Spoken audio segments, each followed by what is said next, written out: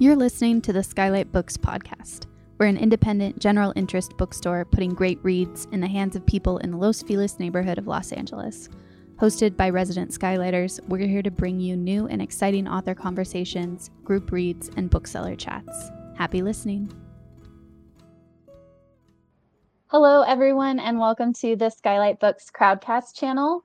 We are so happy to have you here to help us celebrate Allison B. Hart's The Work Wife, and she'll be in conversation with Julia Phillips. My name is Natalie. I'm the Assistant Events Manager at Skylight Books. Allison B. Hart's writing has appeared in Joyland Magazine, Literary Hub, The Missouri Review, The Millions, The Offing, and The Florida Review. She is the co-founder of the long-running reading series at Pete's Candy Store and received her MFA from the New School. She grew up in Los Angeles and now lives in North Carolina with her family. The Work Wife is her first novel. And she'll be in conversation with Julia Phillips, who is the debut author of the international best-selling novel Disappearing Earth, which was a finalist for the National Book Award. A Fulbright Fellow, Julia has written for the New York Times, The Atlantic, and the Paris Review. She teaches at Randolph College MFA program and is the founder of the online event series Lit Mixer. Thank you both so much for being here. Thanks, Natalie. Thanks, Allison. Congratulations. Hi. Hi, on your gorgeous debut novel. Thank you. Everyone might know already, but I think we should praise it again. The Work Wife has been called one hell of a debut by Kirkus. And I personally couldn't agree more. It's propulsive and immersive and thrilling and I think heartbreaking. The book's excellence makes perfect sense when you consider it's written by one hell of a person. I think I see already a lot of folks in the chat already know Allison, but if you don't, I want to say she's the kindest, wisest human being around. She's a consummate literary citizen, and if I may say, an extraordinary friend. So Allison, it's an honor for all of us to get to be here with you and celebrate the accomplishment of your novel tonight. This is such a thrill. Oh my gosh, thank you. Thank you for doing it. And thank you to Skylight for having me. And thanks to Natalie for getting us all set up here. And hello to everybody in the chat. I see you all. I love you. For folks watching and chatting, we're going to have a conversation together, Allison and I, and then Allison will start answering questions from you around 6:45 p.m. So just as Natalie said, throw it in the chat, use the ask a question button, start peppering those in there, and we'll be sure that Allison will answer. I know both really excited to hear your thoughts. And Allison, I was wondering if you would mind telling us in your own words what The Work Wife is about and reading a bit from it. Sure. So The Work Wife is set in Hollywood, and it's set over the course of one day, and it's told from the perspective of three women who are in the orbit of famous director / movie mogul. And so one is his personal assistant, one is his wife, and one is his ex-business partner. And, that it's mostly told in the estate where he and his family live and where his personal staff is around them, swirling around them all the time.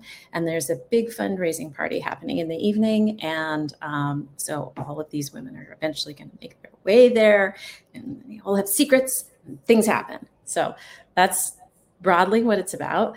I'm going to read a short section from chapter 1, which is told from Zan's point of view. Zan is the personal assistant. So what you need to know is Zan is 38. She works at the estate. In the back of the estate is like a ring of cottages where all of the staff is working in each of these little cottages. And so on the day that the book takes place, Zan is covering for the chief of staff. So it's a really big day for her because if she's doing a good job, she might get promoted to chief of staff. And, she's also got a lot of concerns about the party going well tonight. So here we go. At 6:30 a.m., an email crashed into Zan's inbox, shattering her flow. Monkey got loose in the server cage. Come quick.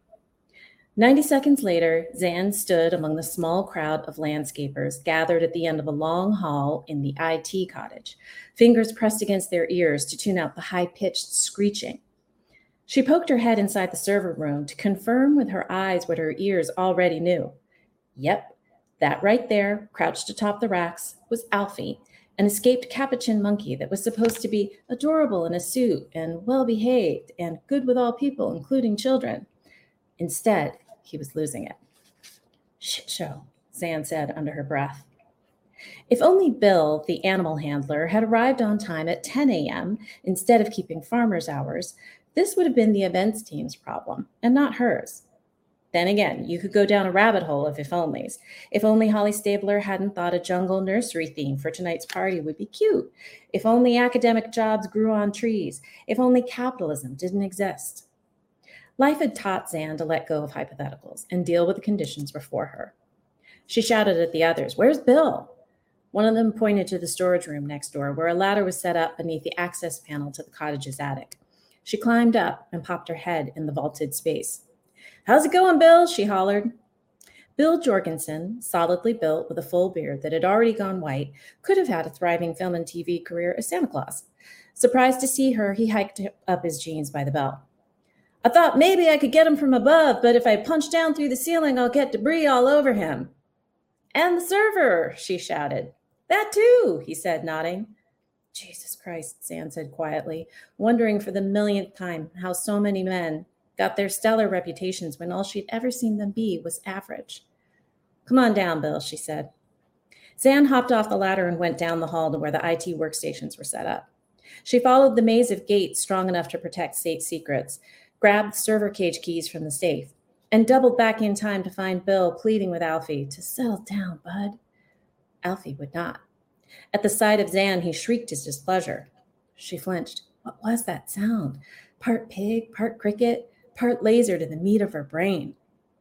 She put the key in the padlock and paused. "Now, Bill," she said, "when I open this cage, are we going to have a problem?" "Alfie's my best baby. Don't worry, I got this."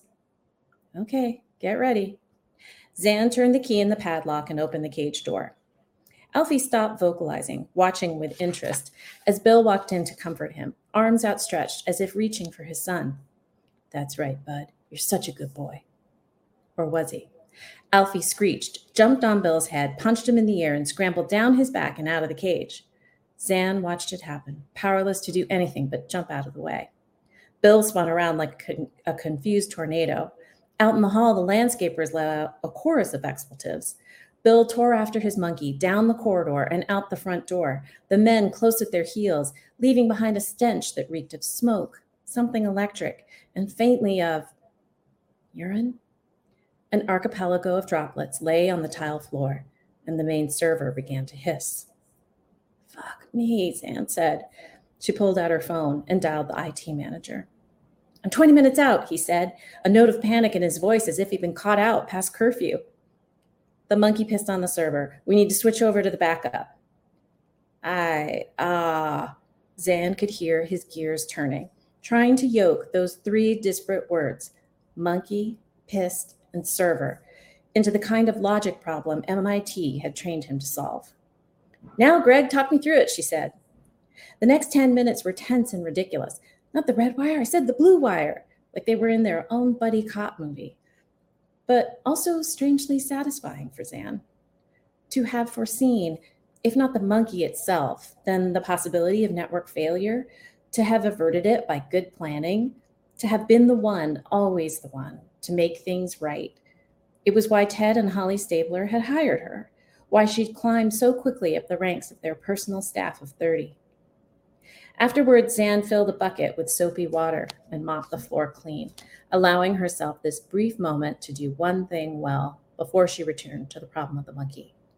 So many parts of the job were like this, almost soothing in the precision and patience they required if you could find your way past the ludicrous banality to meditative enjoyment.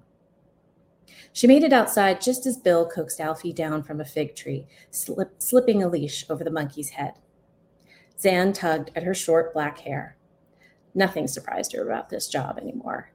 Not the range of competencies it required, from a fluency with security protocols and two-factor authentication to an encyclopedic knowledge of Minecraft and LOL surprise dolls, or the succession of raises she'd received, each bigger than the last, or the deep sense of personal responsibility she felt to make the Stabler family's dreams come true, come what may of her own.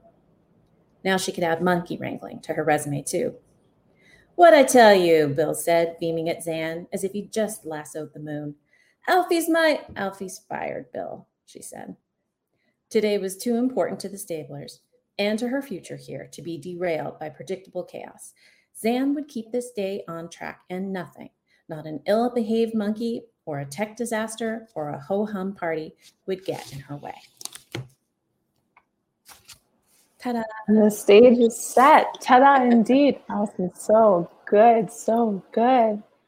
Oh my gosh, I have so many questions for you. I have questions for you about the pacing. I have questions for you about, well, I want to ask you questions now about monkey research and how you research the noise of, how do you know the noise of a Capuchin monkey, half cricket, half pig? You have a daughter who will help you Google videos, and then you just watch them.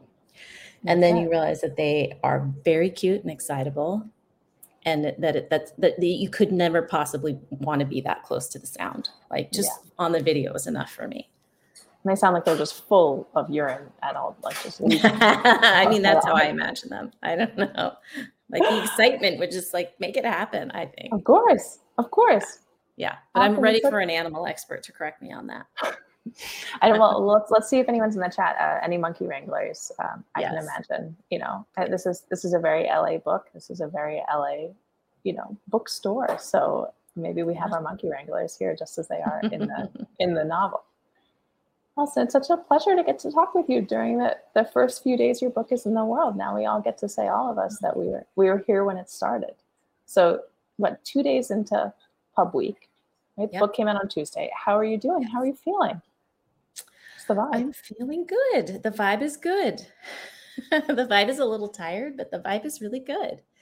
No, it's been just like really lovely. Like on Tuesday, I was just joking that it was like my wedding day. Like it was just so much energy and like all these people that you know from all the different pockets of your life. And so many people here on this chat who were also there at my wedding.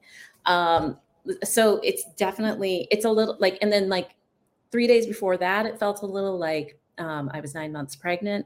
So it's definitely like all the big life moments for sure. Yes, all of them. But and I don't sleep very well, but good. It's good. Yeah. It's really good. Yeah. And just every big life event rolled up into one. Yeah. Will you give us the kind of origin story for this momentous occasion? How did The Work Wife come to be? What inspired the story? What road did it travel before it arrived as a book that we can hold in our hands? Sure. So a couple of things. So the first one is that I myself worked as a personal staff for a wealthy family. Completely different situation. Very important just to mention that this is like a work of fiction, total fiction. I'm not trying to like draw from my own personal experience. But I did do that work for a number of years. And, it's a bizarre situation. I think, even the people I worked for would agree.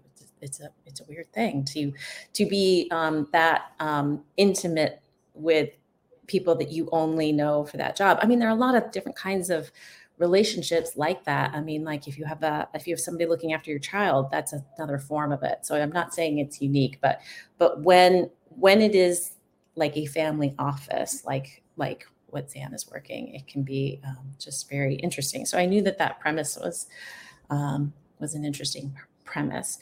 But when I first tried to write about it many years ago, I saw the whole thing differently. And I was picturing it as a collection of linked stories, which was when you and I met because you were working on Disappearing Earth as well, which, eventually morphed into a novel, but definitely started with the kernel of these stories.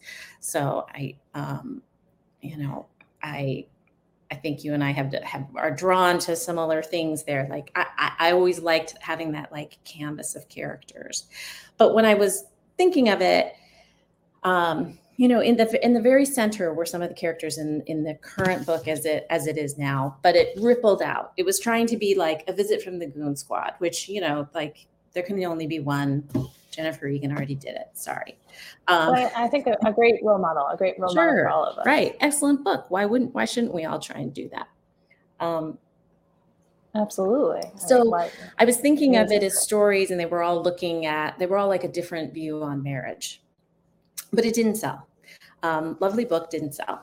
And so I moved on and started writing other books, and then over time realized, I think I'm more of a novelist. I think I understand kind of how novels are put together. Maybe not better than a short story collection, but I just do. I feel like I started feeling the pull towards novels. And over time, I started to like think back to these characters and think about how I would do it if I were going to do it as a novel. And it was, it would be very different. I would get rid of all the ripples on the edges, and I would focus in the center, and I would, it would have a different shape and span of time. It would be one day. Another thing that was different was that when I had been working on it as a story collection, it was not set in a specific moment in time. There wasn't a particular year I was thinking of. It was kind of almost apolitical in that way.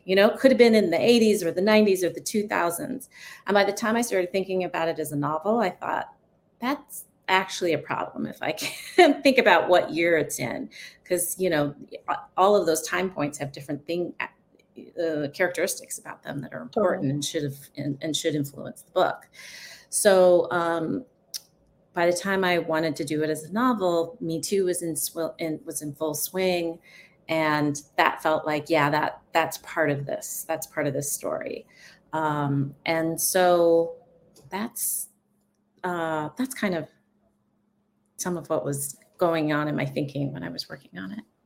This is so incredible, Allison. That's so funny.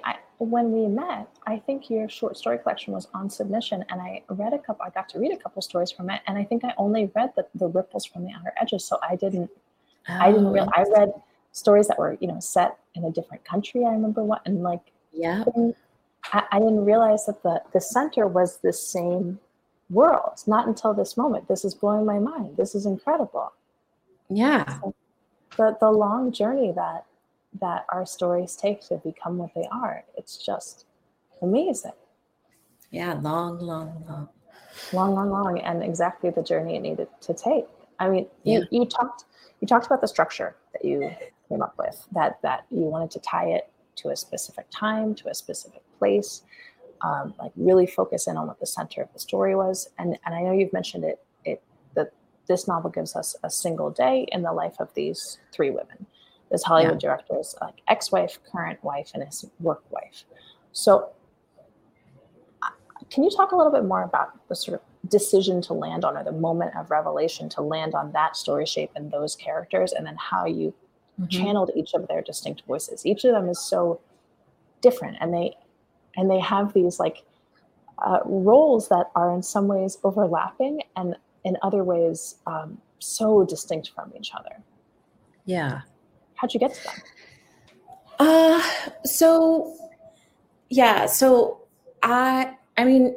I think Zan came to me first, I think Zan came to me first. Probably because I had done her work, and I sort of understand that, just that mental state of being right at the top of your capacities all the time, really hustling hard, and trying to be just scrambling and being as professional as possible. And then so when I actually wrote it as a novel, the first draft was all her perspective. And I wanted to just see how quickly I could do it. So I did it with the NaNoWriMo, National Novel Writing Month. Oh my gosh. Okay. So what year is this? We're talking like 2018? 2018. Yeah, okay. Exactly. So I didn't get it done in the month, but I think it took me 2. So that for me, 2 months. For most people, that's very fast. That's the stuff of legend, I think. That's incredible. It is now. We're creating the legend right now. Yeah. So I wrote it really fast, and it was super lean and mean. It was very short. It was like novella length, which was fine. I didn't want it to have any extra, fluff on it. I wanted it to just be like a race car. But by the time I got to the end, I realized that, I had this character of Phoebe, and I realized that I was kind of having to pretzel myself a little bit to find ways for Zan to contain a knowledge of Phoebe's past and some awareness of her, thinking on things that was like, how am I justifying this? Like I was bending the plot a little bit too far. And so when I got to the end of the first draft, I was like, no, this needs to be two characters. So I did it again. My revision was adding Phoebe's perspective. And so Phoebe is Ted's ex-business partner. They met in college, and they collaborated as in film, and even and then even became married. Although I don't know that it was widely known at this time that they were married. And then something happens, which I won't spoil. Their partnership dissolves, and she, leaves LA and lives a different life, but is not able to have the kind of career that she wanted for herself or that she sees him having. Like he blows up into, this lion of Hollywood. And she, after making 2 of his first films that he becomes famous for, kind of disappears from the scene. She's also Korean American. And I should say that Zan is also gay. And so there were like certain things right away that I knew were going to make Zan and Phoebe very different and have different perspectives. Zan worked for Ted. Phoebe worked with Ted. Phoebe was his lover. Zan was not. Phoebe's white. Zan's white. Phoebe's Korean American. One is gay. One is straight. There were some key things that were going to make them different. And then later on in the process, when I sent it out on submission, it was a 2-perspective story. And my editor, Melanie, who was the one who acquired it, said, well, what about showing Holly's perspective? And I thought that was really interesting. And after we talked about it, I really saw the argument for it. So I went back and added Holly's perspective, which was really fun to do. And so Holly is Ted's wife. And I knew that Holly, just by definition, I wanted Ted's 2 wives to have been very different. Phoebe was his peer. They were the same age. They did the same work together. When he meets Holly, it's much later. He's already famous. There's a 15-year age gap between them. And so he's a trustee. Among his many things that he does, he is also the trustee at an art school where Holly was a student. And so that's how they met. So there was always kind of a power imbalance. And she sort of had to join his world rather than him tack toward her world in any way. So I knew that was going to create a lot of difference between her and Phoebe. And then, of course, she and Zan would be much different because she is Zan's boss, too, even though Zan mostly reports to Ted because of the nature of a personal staff. She's working for both of them. And so they have a very different relationship. Zan thinks of herself as extremely capable, and she thinks of Holly as somebody who's sort of got a little bit of a learned helplessness about her. So yeah, it can be very easy to kind of write with your own same psychology for all 3 characters. So I knew I needed to come up with some structural ways to make them very different from each other so that I wouldn't do that, because it's an easy thing to fall into, as I'm sure you know too. Not because I've seen you do it, just because you're such a good writer too. You know the pitfalls as well. And I think you are, as you are perceptive in life, I think really perceptive on the page. I find that sometimes I try to differentiate folks, but then give them one overlapping quality that is mine, but I don't realize I have. And I think you just do such a good job at teasing your characters apart and making sure that they're in thrilling tension with each other.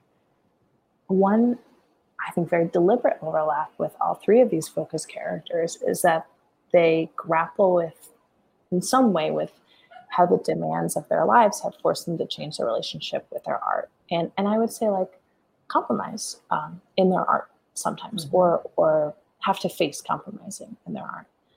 And you're a working writer yourself. You I'm sure know this struggle intimately. How did you develop each of their separate relationships with, and also the kind of compromises they need to struggle with for their artistic passions? Yeah, that's a good question. I feel like this one might be something that I did kind of in the back of my head a little bit, So, Holly is an artist who still, she kind of more dabbles now, right? Her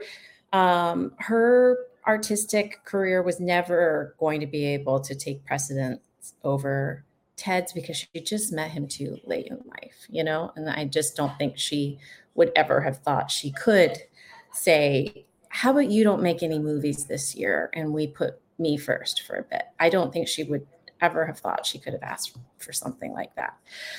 It's not the relationship that they have. So it really takes a back seat. It's something that it's not, it doesn't slot into the career place in her brain. Zan is somebody who writes. She's always got a notebook in her pocket, and she writes little thoughts down all the time, but she sort of doesn't know what to do with them. And I think she thinks of herself as like a frustrated writer, but maybe not. I think in the course of the book, she's trying to figure out, like, what am I supposed to be doing? Like, I think she knows she's not really doing, fulfilling her life's purpose. She definitely knows she's not fulfilling her life's purpose in this job, but I don't think she knows yet what the purpose is, and is it writing or is it not? So she's like I think she wants to be creative, but isn't sure if she's supposed to be the driving force of whatever is being created, or is she supposed to be in a helping role, or quite what. And then Phoebe, I think Phoebe has always known that she wanted to create. She loved film even as a little girl. She felt like a little bit of an oddball in her world for how much she loved it. And had this, this wonderful partner originally in Ted. It helped. They helped bring out the best in each other. But once she has to leave LA, she's not given the resources and the assistance and the sort of backing that he's given. Cinema is like a very collaborative art form, right? And especially for the kinds of ideas that she has, the kind of movies that she pictures doing, which, are big spectacles. They really want a big budget, and she's never given that big budget. She has to she makes a film by herself, and that on this day she's in LA to try and sell it. So she is, I think, very in tune with her creative identity, but she has always had to have a day job. She's a teacher. She's always had to have a day job. It's always had to fit in around it. I think she's just dying to be given her chance. So they're all kind of struggling with it in a little bit of a different way. But yeah, I think I did it kind of in a like unconscious kind of back of my head sort of way. A little less design with that one. I don't know. Yeah, maybe that's the way the best art stuff happens. It's so powerful, I think, to see this theme worked out through these different characters in these different ways, through these different forms too. Like each one of them pursues a different kind of artistic form of artistic expression. It's just beautiful. Yeah. And I know you wrote for New York Magazine recently you mentioned that you quit your day job this spring. And I was wondering if your own journey, if this is too much to ask, I've got other questions too, but I was wondering if your own journey with your job in any way was informed by or developed alongside the characters' journeys in your novel. Like, did writing this novel either logistically or thematically kind of push you to a different place with your work, your day job work? I don't think it was so much like one led to the other, but I think I was thinking about these things. Like, I think in writing this book, I was thinking a lot about, women's ambition and power and privilege and complicity and power imbalances. And so I was definitely thinking about all of those. And then I was also, you can't do that without also thinking about your own life and where you are in your own life. So I'm sure they were related tracks in my mind, but not like consciously, or I guess I'm somebody, I'm just very practical. And, I have a family and always wanted to be very responsible. And, this book, I mean, I'm not a spring chicken. I'm in my late 40s. This is my first book, is not the first book I've tried to sell. It's just the first one that did. And so given that reality, I always had to have a day job. But, you get frustrated about all the compromises that you have to make in your life overall, but also with your job when you know that there's this other thing you want to be doing. So I always had the job.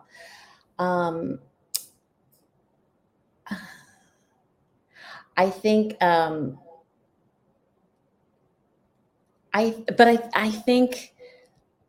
think the things that I was thinking about work, about like, what can we reasonably expect work to give us? What can we reasonably get from these relationships? How mutual can these relationships that we're having be? And it's so easy to think of like your work as your family, I mean, the work wife is one of the things I love about this title is it's got sort of a double meaning to it, because a lot of us will call somebody with great affection, this is my work wife, and that means that this is like your outlet and the person that you love and the person that you vent to. And I think it can be when you are like maybe two people in the trenches and you're both at like the same status and maybe down low or something, like then that works to call this person your work wife. But there's also can be a way, like Zan is Ted's work wife, but not in the good way, like she's taking he is offloading all of this labor to her that is not just labor. A lot of it is emotional labor that he gives to her, and she takes it and she does it. And obviously as women, we do a lot of emotional labor in the other areas of our life too. So I was definitely thinking about that in the book as well as in my life.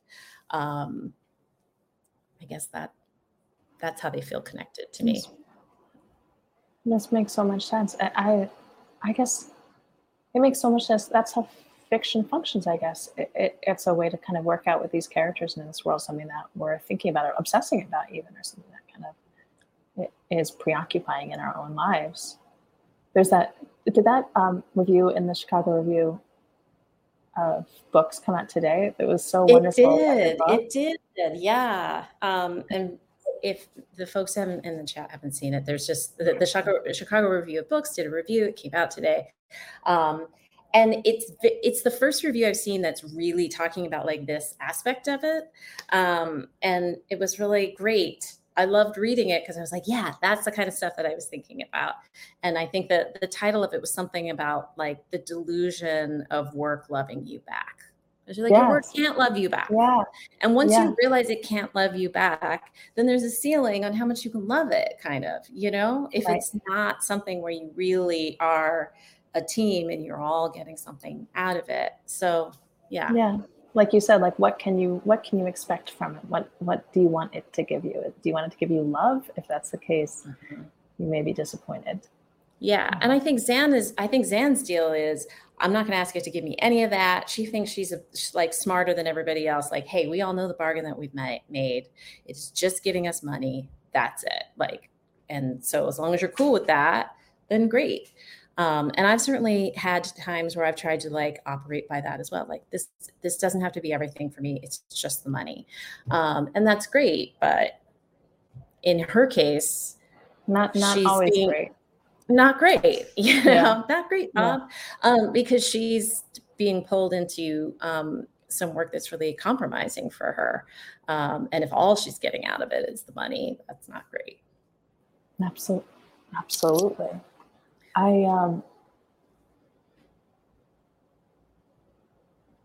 So I will always remember that when I sold my book, you took me out to a fancy dinner and you asked me really kindly. Which I forgot to pay for, right? And then we had to go out and do it again. Yeah, I think that's what happened. We split. I forgot. We split the check. And then I was like, wait a minute. I forgot that part. I remember so being taken out. Fancy dinner so that I could pay for it. So maybe I made such a fuss over the second one that's why you remember it. I know, maybe it was I was pre-paying for the fancy dinner I needed to take you to when prior to your moving to North Carolina. But I remember at that dinner, you're saying like, so are you in therapy? Because if not, now is a good time to start. And this was the best possible pre-publication advice. Like I tell it to people all the time. I take that question. I always credit. I'm like, Allison Hart told me that now is the perfect time to start therapy. And now it was really good. And now I want to use this obviously public forum to turn it back around on you. I was wondering how you took care of yourself, whatever way you took care of yourself during the writing and publication process in this book, and how you kind of navigated the stresses of not only forming this fictional world, but putting it out into the non-fictional world. Yeah. It's a lot to do. It is. Well, shout out to my therapist, because Always. I've been in therapy for a long time. So that was super helpful. Yeah, it was tricky because it all went down during the pandemic. You know, I was revising it when the pandemic hit, and then I had to stop for a while because didn't we all, you know, you were so terrified about what was going on in the world and didn't know if there would even be like books at the end of it. So yeah, when it sold on election day in 2020, and then I was revising it during it, and I had a new job that the job that I have now quit, but I started that like 1 week into the lockdown. So it was a really stressful time. So I definitely needed a lot of help from my family, you know, from my husband and my daughter, to just understand that there were going to be times where I was just like up to here with like work, and then also revising and, you know, what have you.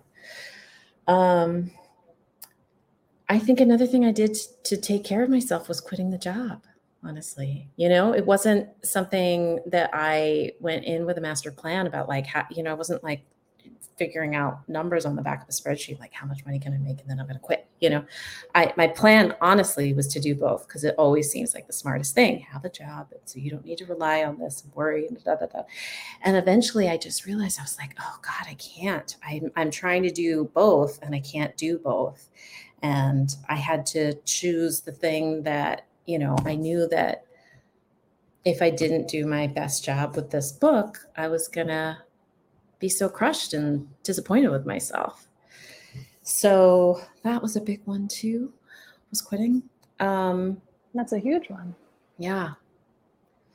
So yeah, I mean, honestly, I think a lot of it is like therapy, marry the right person, and quit my job. And then walks. Walks are always good. I think to me, that seems like the four pillars. Four essential pillars of a perfect life. I can't imagine like a better way to be an adult than that. That sounds pretty ideal. I have read some interviews where you talk about kind of over the course of your writing career, moving to, as you said, like this manuscript has gone on a long journey. This is not the first book you've written. And you've talked about how you didn't used to focus on pacing in your writing as much. And of the Work Wife's many strengths, one of its greatest in my view is its pacing. It moves so confidently and quickly that we like never lose interest in what's going on. It never goes too fast, but it never lets us go. It's a total page turner. And I was wondering when you started giving particular attention to how a plot moves. And I was also wondering how, from a craft perspective, you developed your skill in it. How do you do it? Tell us so we can do it too. Good question. Please. I don't know. I think the pacing, I think that maybe that is the thing that I'm talking about when I felt like I started making that shift from the linked stories to novel. Because I feel like a linked story, the pacing, you're supposed to be able to take as long or as little as you want with story collection, right? Lots of people, when they're reading a story collection, will put it down and then come back like a week later. Like you want to like pause at the end of a story and like just like let it sit with you for a little bit but that's not the feeling you're supposed to have at the end of a chapter, right? Like at the end of a chapter, you want to go straight to the next chapter. Like it's the next episode of a TV show you're binging and you just want to keep going and find out what goes next. So I think that shift must have been in the last 10 or 12 years when I started making that shift as a writer. But I think in a way, I think it was just like coming back to something that in me that I always had just from being like such a huge TV junkie and watching, someone, because like pacing is so important in TV too. So I think the other thing was just the structure, having the structure for this book, also because it has 3 perspectives. It's set in one day and it has 3 perspectives. And I want to keep it moving, but it's very complicated to figure out where you're going to put your plot points. Because usually certain plot points you kind of already know, like, oh, that's going to come in so-and-so's perspective. Like that has to happen in Holly's part. It would be weird or wrong to see it from Phoebe's point of view. So if it needs to be in Holly's point of view, like I ended up having to have a way to externalize all of this and not hold it in my head. It was too much to hold in my head. So what I did was I mapped it out on the closet doors in my bedroom. So basically like pretend these are my closet doors. And I had all the chapters in color coded. And so we're talking Holly like was index red. cards, we're talking post-it notes. What are we talking? Post-its. Okay. Yes. Okay, red. So Holly was was stick, red. and then with a little tape on it because they could fall. Mm-hmm. Holly was red because Holly's a red, right? And Phoebe was like bright pink because there's this iconic dress that she's wearing in certain parts of the book that's bright pink. And Zam was orange because it's strong and it pops. And I like the way the 3 colors look together. So I worked it out I mapped it out. And then as we made changes, because what was really fun was working with my editor, because my editor, Melanie, is like very into this kind of plot stuff too. Like, I think that was like what made us click and want to work together. So when she would have these suggestions, she's like, I think that needs to happen slightly earlier. And what would be great is if that one came slightly at the end. And I'd be like, how? But it would help me to stand in front of the wall. I was on the phone with her, just like looking in front of the wall and being like, well, if it comes later, it can only come there. And like, well, what do we need to change to make it go there? The tape, scratch it out, write it in over here. So that, I guess that's part of it with pacing. Like part of it is knowing that like you want to feel like you're jumping. You want to feel like you're being tugged to the next thing, like in a TV show, like that TV vibe. And part of it is just really recognizing that there's a structure. And if pacing is important to you, then I think the structure has to be important to you as well. I mean, maybe there are other people who do it without thinking about structure, but to me, structure is important. I subscribe to that wholeheartedly. I buy that completely. Hi, Natalie. Hello, everyone. If we're at a good point, I wanted to jump in. I have some questions here. Sure. Okay. So the first question is, what was the most fun part about writing this particular story? Oh, good question. So the couple things. One thing that was really fun is, the book starts with Zan's morning at work. You see her when she has just arrived, and it ends at the end of her workday. So the spine to me in some ways is just her workday. So it was really fun, just like throwing one thing after another onto her plate that she had to deal with. And sort of putting her in these tight spots, like kind of putting the squeeze to her. Like if I had a day like that, I would have quit for sure. I did not have as many things on my plate as poor Zan does. So that was really fun. And then another thing was this party that's happening in the evening. It's a fundraising party for Holly's pet charity, and that charity raises money and resources for low-income mothers. And it's called Bump to Pump. And so having this theme that's like a children's jungle nursery theme, and the words bump to pump, and like thinking about like, well, who would the sponsors be, and what are the drinks, and what are the servers wearing, what's the music, but like having that in your head, and then realizing that it can be done there is basically no budget. Like if there's a great idea, they will throw whatever money that needs to be thrown at it to make it happen. And then that also Hollywood expect that any great idea could be acted upon immediately, even if it's day of. So that was all really fun to do too. It was kind of ridiculous and fun.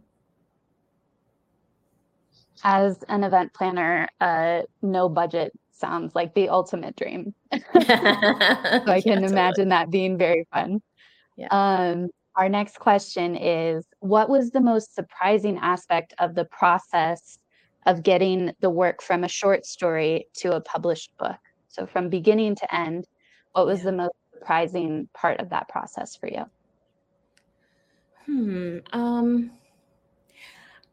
I guess just that it even worked, like here we are, and that like finally happened, because there were, a lot of different points at which I was told no. So just the fact that I ever got to a yes, and that in my case, the yes happened on election day. Like I remember when I was told that I would hear something on election day. Like, I mean, we're talking about Joe Biden and Donald Trump election day, that election day. And I was like, sure we are. Like nobody's going to, no important meetings are going to be taking place on that day, despite any best intentions. So the fact that like, not only did a meeting happen, but that it like ended up with a good result for me, like shocking. That was, so that was pretty surprising. But then just like craft wise, I guess I think what was surprising in a way, in terms of like something that I've held on and like learned, is just that you can keep trying.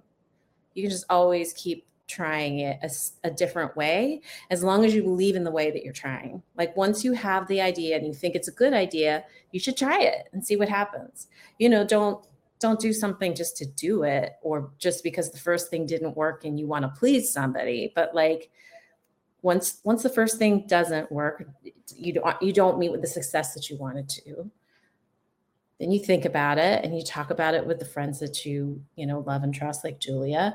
And then when you have an idea, you're like, yeah, I could see how that would work. And then you try it. And then sometimes that works. And then you end up with a book at the end. That is kind of how all writing works, whether you sell the book or not. You just like have an idea and you try it. So that's always pretty surprising to know that like just incremental efforts will result in a book. And then our last one here that I would love both of you to answer is, if they were real, which of these characters would you feel closest to? And which of them do you think you would be friends with? Julie, I want you to answer. I don't care what I think. I want to know what you think. I really care what you think and want to know what you think. I think Phoebe is like quite extraordinary. I just think she's a great artist, a great visionary. She leads a cool life. She cares about things that I want to follow her and caring about. You know what I mean? I like kind of want to follow her lead. I would love to be friends with Phoebe. I don't know if Phoebe would want to be friends with me. Phoebe might be like, I don't have time for this. Like I got other things to do. I feel like Zan, I might be friends with, not because she's the person I admire the most, but because like I could see being with Zan at a, if she ever has time off of work, I could see being with Zan. Like, I guess I was going to say getting a drink, but not getting a drink, having a seltzer, yes. And her complaining about her job and me being like, okay, you tell me more. Complain a lot about this job, but like also tell me more. Yeah, exactly. Kind of like, I feel like being friends with Phoebe would be the best road I could travel, and being friends with Zan might be a lower road, but a very appealing one. Allison, what's your vibe? Who do you think you'd be friends with? Who would you feel closest to? kind of agree with you. Like I think I would want to be friends with Phoebe, but I also wouldn't want to be rejected by her, and would not want to like impose or assume that she has time or that I'm special enough to be. She's got plenty of things to do, and She's really she doesn't need special. me. Yeah. She does not Yeah. need me. And then Zan, I think Zan, like, of course, because I wrote her, like, I feel like I know her heart, and she does have a good heart in there. And I would, I think she'd be really funny. And I do think she'd be like a good time. Like, I would totally love to go to a diner with Sam at midnight for sure. But I also think that on a day-to-day basis, she could be really prickly and, bitchy. I think she could, there could be times where you're just like, oh my God, do you need to go back to bed and wake up again? Do you need to get up on the right side? Like, try it. Because she's just really tough and no nonsense. And so, like, I could see her being a little bit scary. And then Holly, I think the exterior of Holly is that she's really like, America loves Holly. She's like very beloved as like this tabloid figure. But in her day-to-day life, I think she's lost touch a little bit and needs to sort of like come back down to earth and just like do some dishes, like reclaim her humanity a little bit and do some dishes. And then I could be friends with her. I think I for sure could have been friends with her like when she was younger. Yeah. Yes. I feel like there are a few opportunities in our lives to cross paths with a Holly. But if we did get to talk to her, it would be like a very memorable conversation that I would think about for the rest of my life, about that time I talked to Reese Witherspoon, and she, like, it would just be so memorable, so memorable. Yeah. Not to suggest that Reese Witherspoon is a Holly, but just like certainly a person who lives in a very rarefied, very rare air. Yeah, yeah, very interesting. Yeah, that was a fun question. Thank you. I have one more question. Well, thank you. You have one more? Yeah, Julie. I'm so sorry. I'm so sorry, Natalie and Allison. I wanted to ask. No, we're fine. As a last question, after readers read the book, what do you want them to take away from it? Like, what is the thing that you most want them to walk away with as a feeling or a lesson? Interesting. Like, nobody asks you that until your book gets published. So I really haven't thought about that too much, but I think. What do you mean? You've got 48 whole hours to think about. Yeah. I guess I want people to think about, like, part of the deal with making a book set in one day is it has to be a really, really important day in each of these characters' lives, and things change for them there. And that can be really scary, but it can also be really great. And I guess I just want people to feel like you can make a big change in your life if you need to. If there's some way that you feel like, either you're on the wrong path, or just that like you haven't come into your power and you need to grab power for yourself a little bit more. I just want people to feel like that's possible. If any of these stories are inspiring, or it just like the fact of it makes you think about what it could be for you, like, great. Well, thank you both so much for joining us and for showing us the possibilities of what can happen in a day.